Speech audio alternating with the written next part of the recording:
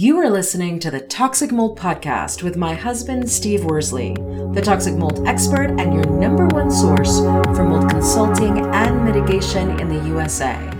Here is episode 114, Mold and Dryers. Are they making me sick? Before we get started on this episode, a short or not so short disclaimer.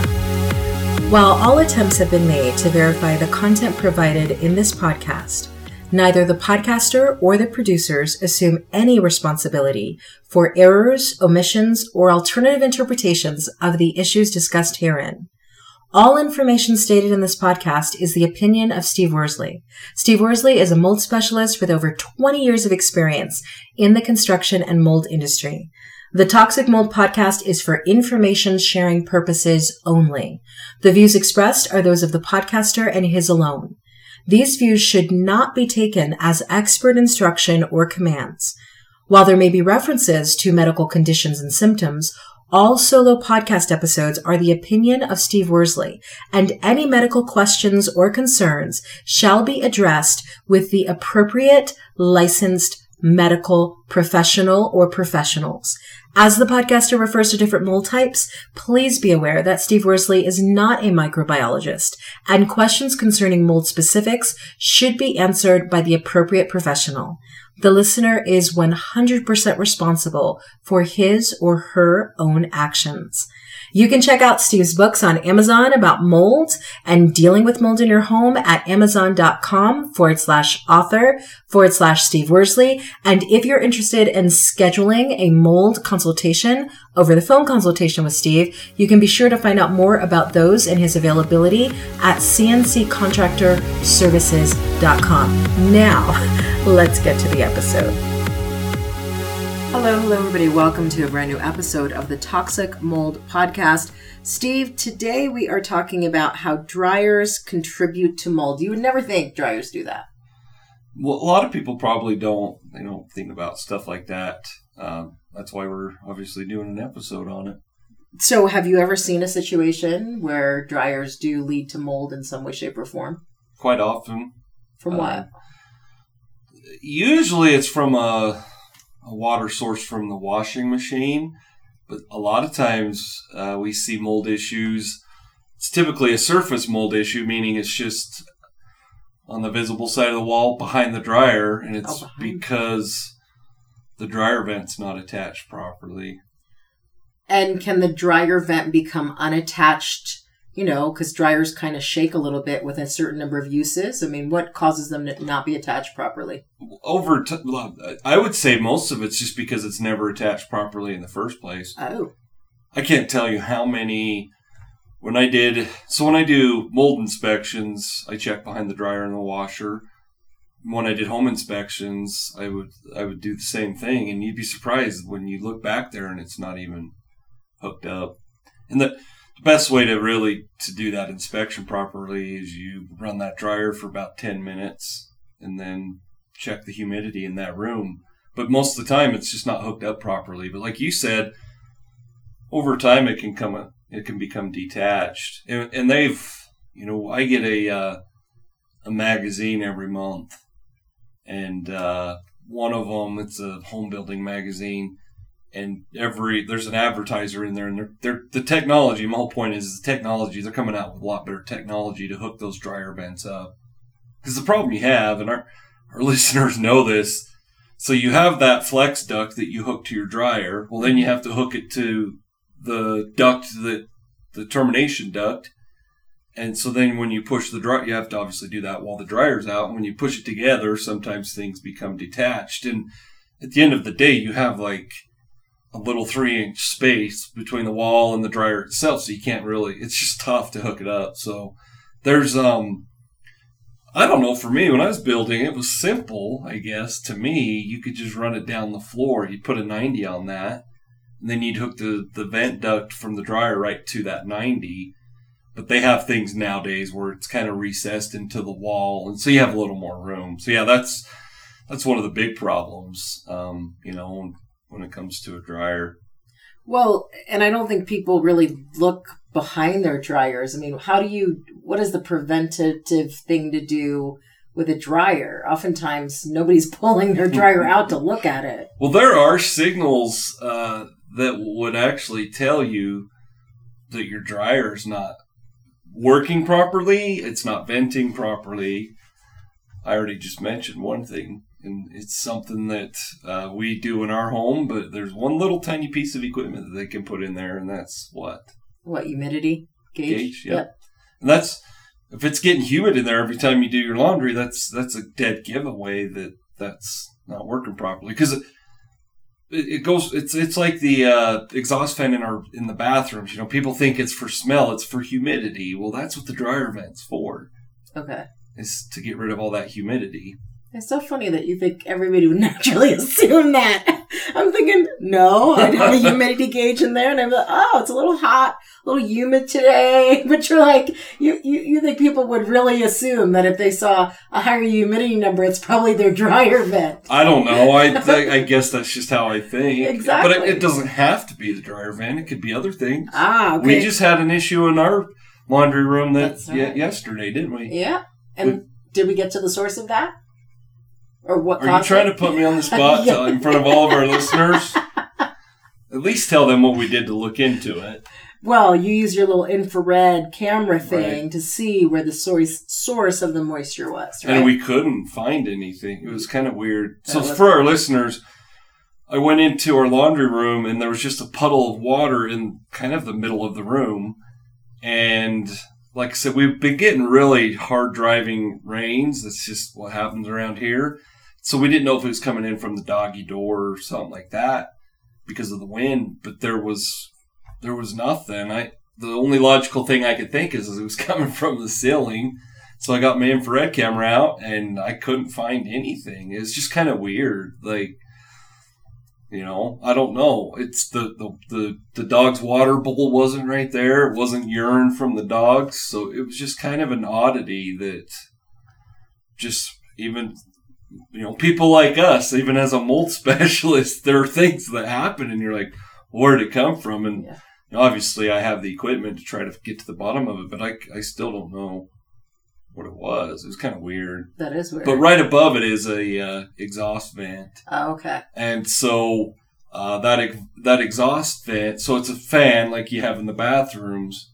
It's just, it goes straight up. It's not like a bathroom exhaust vent where it, you know, goes out and then to the exterior of the house. It goes straight up to the roof. Oh, I see. Okay. That makes so sense. It could have been something like that because it was directly below that. Like I said, maybe the wind's just kind of a weird oddity. Very weird. Yeah. That's kind of an interesting thing that we're doing a podcast about that when we're talking about what just happened. So, yeah, it's for our listeners, there's really odd things like that can happen. And instead of just ignoring that water spot and going, well, it was probably from the dogs, you probably should look into it a little further. Well, and that brings up a different point because it's not just the dryers in a laundry room that could cause a problem. Obviously, there must be other things. And what I'd love for you to address is, you know, people have all kinds of fancy laundry rooms now. They have, you know, the tall compartments and then the washer and the dryer on a higher level and then the dog bed and the dog can be under. So when people have fancier sinks in the laundry room, what are some of the things people should be on the lookout for that not only the dryer, but they could cause other issues? So laundry rooms that aren't even fancy, you obviously have a washing machine in there. Mm-hmm. So you have a water source right there. One of the most problematic valves, especially when I did home inspections, was the valves for your washing machine. Meaning those valves start to leak over time. Okay. And I think what happens with those is you move into your house, you hook up the water lines, you're hot and you're cold. Going back to the dryer, our dryer has one of those, I don't even know what it is, but I had to run a water line to it. Mm-hmm. It has something fancy, some steamer thingy, whatever on it. Yeah. But anyhow, you open those valves and they stay open for years. And then let's just say you're, you know, selling and you close that valve.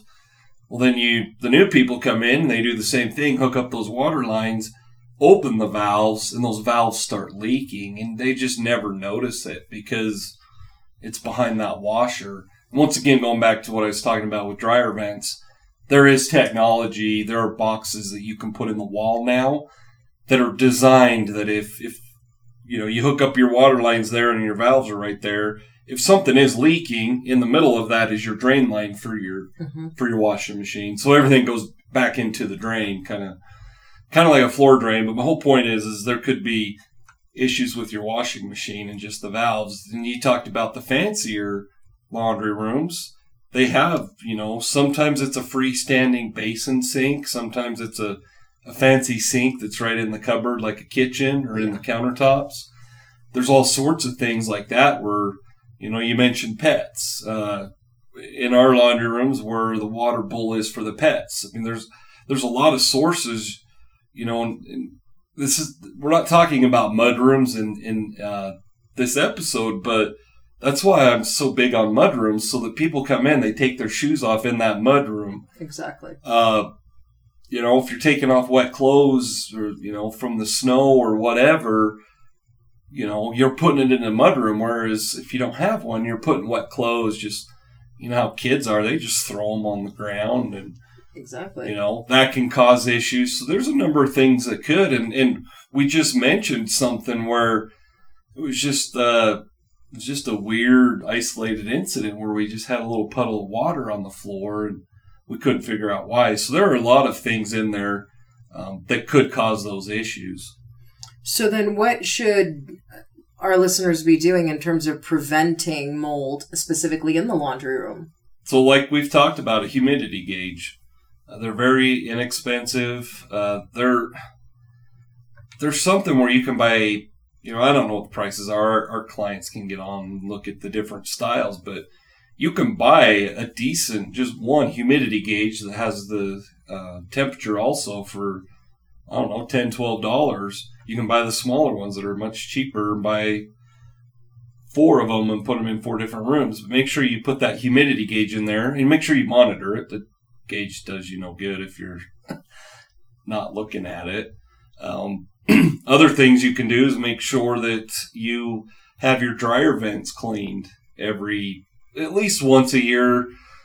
Some people tell you every other year, but dryer vents, I could be wrong, but I believe they're one of the leading causes of a fire in a home. I don't know if they're at the top, but that lint gets built up and causes a fire. So that's another concern. So let me ask a different question, because this just occurred to me. There are homes where they have a laundry room on the first floor and then they have a laundry room on the bedroom floor. And I've always thought that's kind of tricky, because if anything leaks in that laundry room or the closet that actually has the washer and dryer on the top floor, doesn't it, if you don't pay attention to it, go down? It could. Okay. And I actually cover this in the latest book, ironically, that's why you put it in a pan, and I never talked about that. It's like a water heater. You have a drip pan below it. Same with a washing machine. And like I said, nowadays, though, we have dryers now that have steamers. So it's for our listeners, it's just something you can buy at your local hardware store, and it's literally just like a pan that has a lip on it that's 2 or 3 inches high, and the washer and dryer sit on that.